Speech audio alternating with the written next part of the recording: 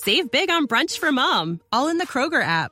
Get 16-ounce packs of flavorful Angus 90% lean ground sirloin for $4.99 each with a digital coupon. Then buy 2, get 2 free on 12 packs of delicious Coca-Cola, Pepsi, or 7-Up, all with your card.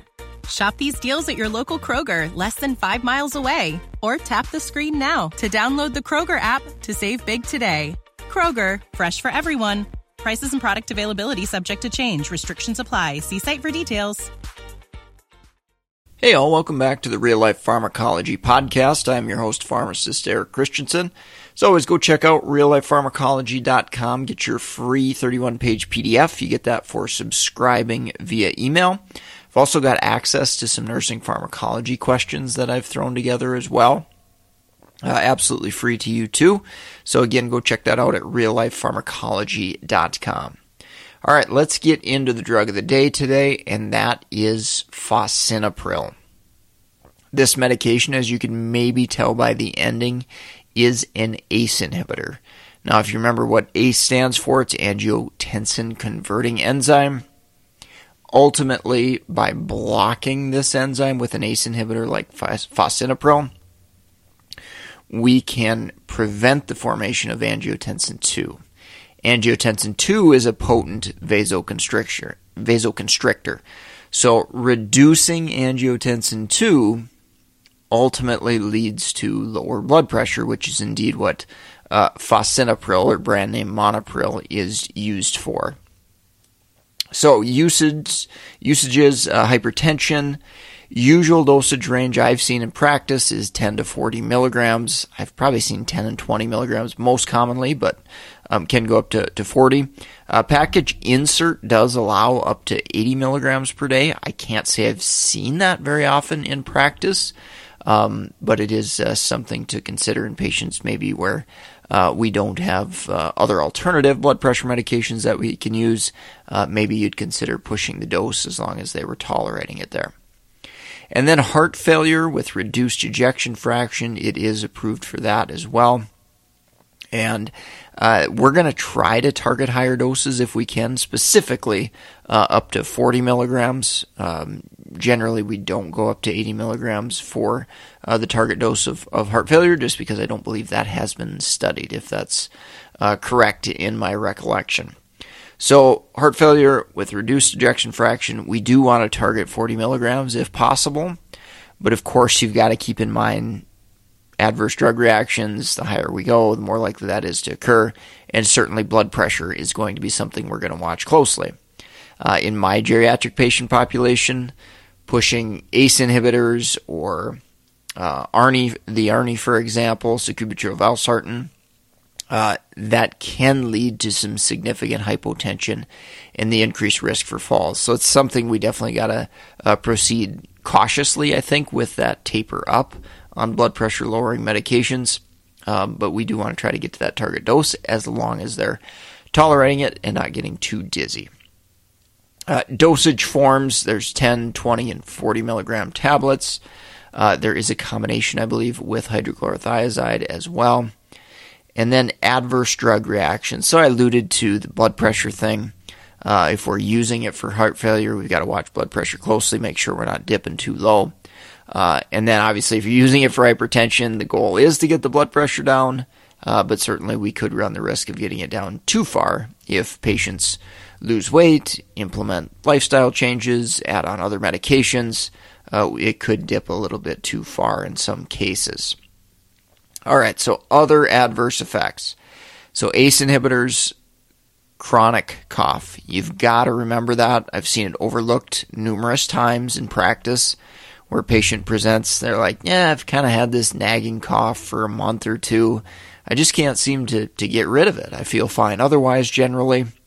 It is a not gunky cough, for lack of a better term there.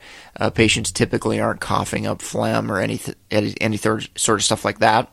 So it is a dry cough, whereas, gunkier type of cough is typically associated with some type of bacterial or potentially viral infection.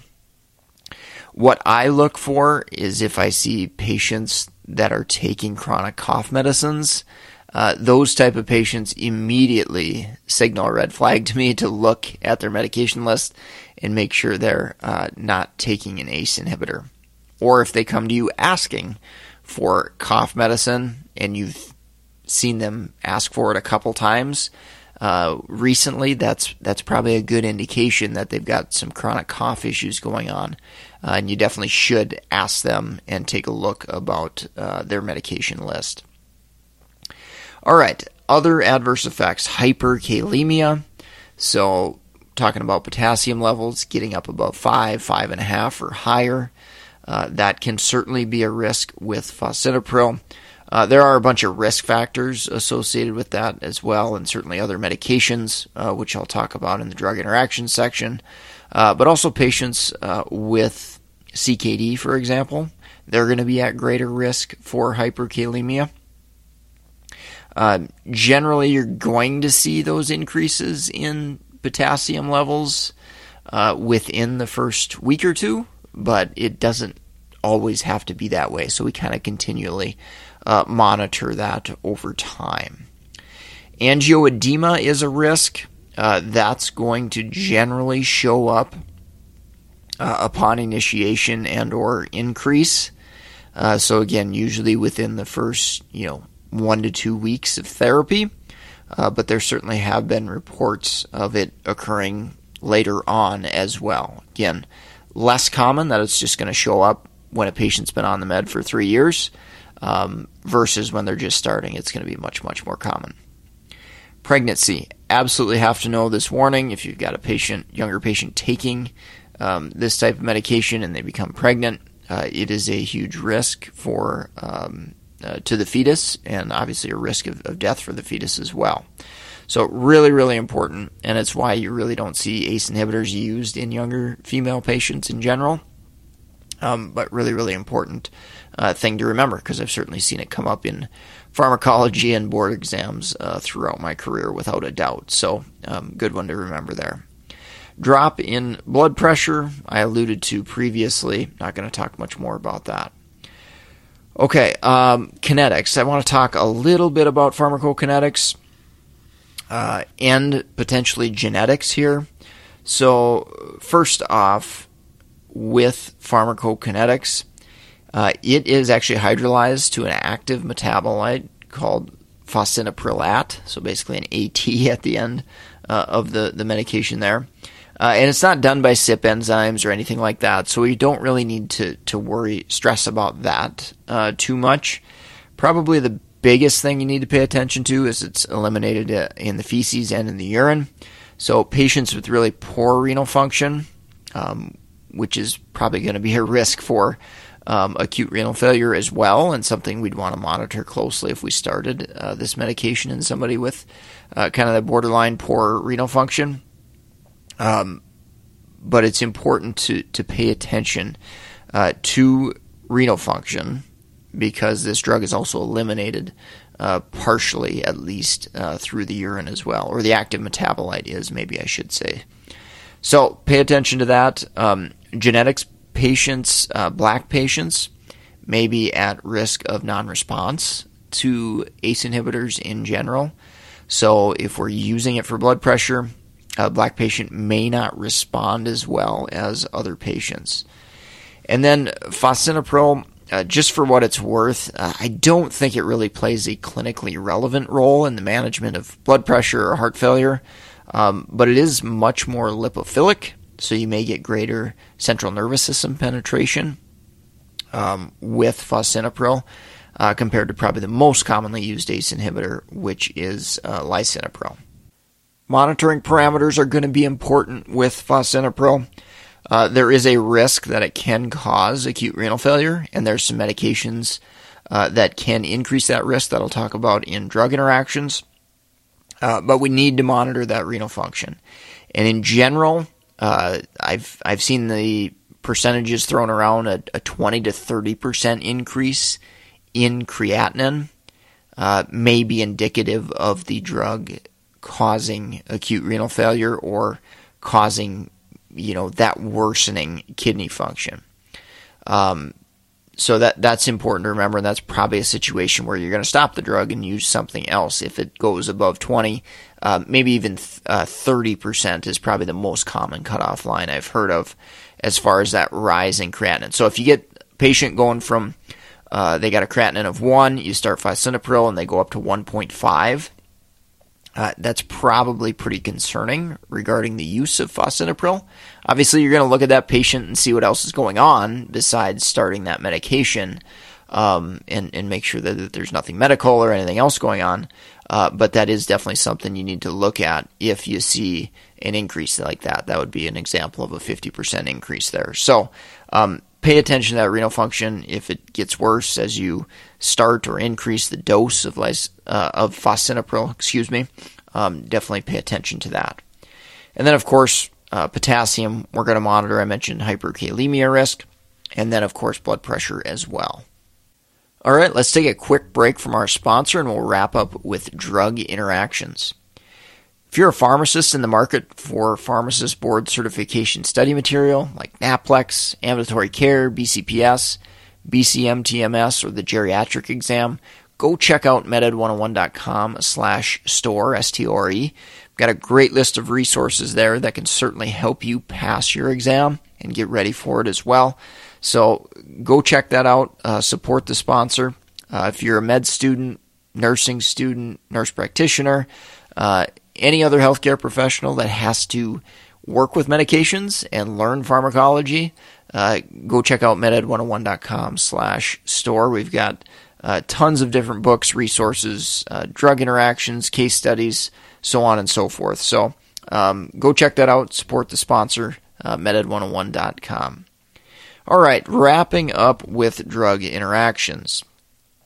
So first and foremost, I do want to mention ARBs. I have been asked that question, and I have seen it come up in clinical practice. So ARBs, a drug like valsartan, for example, they should not be used with an ACE inhibitor like Fosinopril. Okay, there's increased risk for adverse effects like hyperkalemia and acute renal failure, and angioedema. So don't use those together. In addition to that, we've got numerous other medications that can raise potassium levels: trimethoprim, spironolactone, heparin, calcineurin inhibitors. These can all exacerbate the elevation in potassium that is caused by Fosinopril. So at a minimum, if you're adding on these drugs to a patient taking Fosinopril, you definitely need to monitor potassium levels. If they're already borderline having elevated potassium, that might be an individual where we look to do alternative medications versus some of the ones that I mentioned there previously. Other drug interactions you need to be aware of, kind of additive effects here again, is NSAIDs and diuretics. Those can increase the risk for acute renal failure. And when added on top of Fosinopril, that can kind of double that risk, so to speak, there. In addition to the drug interaction risk, there are some risk factors for that acute renal failure that I forgot to mention previously. So elderly patients, that's right in my wheelhouse, they're going to certainly be more at risk for acute renal failure due to Fosinopril in combination with some of these other medications. Patients with renal artery stenosis, patients with heart failure, maybe hypotension or lower volume status where they're at risk for dehydration potentially. Certainly elevation in dose, and then obviously any pre-existing renal disease as well will increase that risk of that interaction causing acute renal failure. And then last but not least, I did want to mention blood pressure medications. So it's probably a no-brainer that amlodipine or hydrochlorothiazide is going to exacerbate the low blood pressure effect of Fosinopril.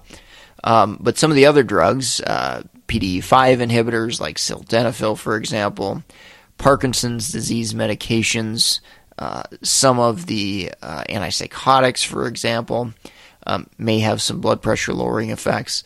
these are all meds that could potentially add on to that blood pressure lowering effect, and obviously is something that we're just going to typically monitor for, and it's not going to be a direct contraindication. All right, well, I think that wraps up the podcast for today. Hopefully you picked up some clinical practice pearls.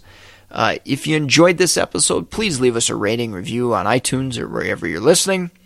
Share us with friends, colleagues, listservs, wherever you find your healthcare professional friends, and discuss medication-related topics with them. Feel free to share this podcast. I greatly, greatly appreciate it. And of course, go check out the library of books and courses at meded101.com/store. We've got more and more resources there as we go along and as you request things, which I've certainly gotten over time. And if you have a request, comment, concern about anything, feel free to drop me an email, mededucation101@gmail.com. I'm certainly not perfect. I don't get everything right all the time, and I appreciate your comments to help make me a better practicing pharmacist, which I love doing. So with that said, you can also track me down on LinkedIn, Eric Christensen, PharmD, BCPS, BCGP, and I am going to sign off for today. Thanks again. Save big on brunch for mom, all in the Kroger app. Get 16-ounce packs of flavorful Angus 90% lean ground sirloin for $4.99 each with a digital coupon. Then buy 2, get 2 free on 12 packs of delicious Coca-Cola, Pepsi, or 7-Up, all with your card. Shop these deals at your local Kroger, less than 5 miles away. Or tap the screen now to download the Kroger app to save big today. Kroger, fresh for everyone. Prices and product availability subject to change. Restrictions apply. See site for details.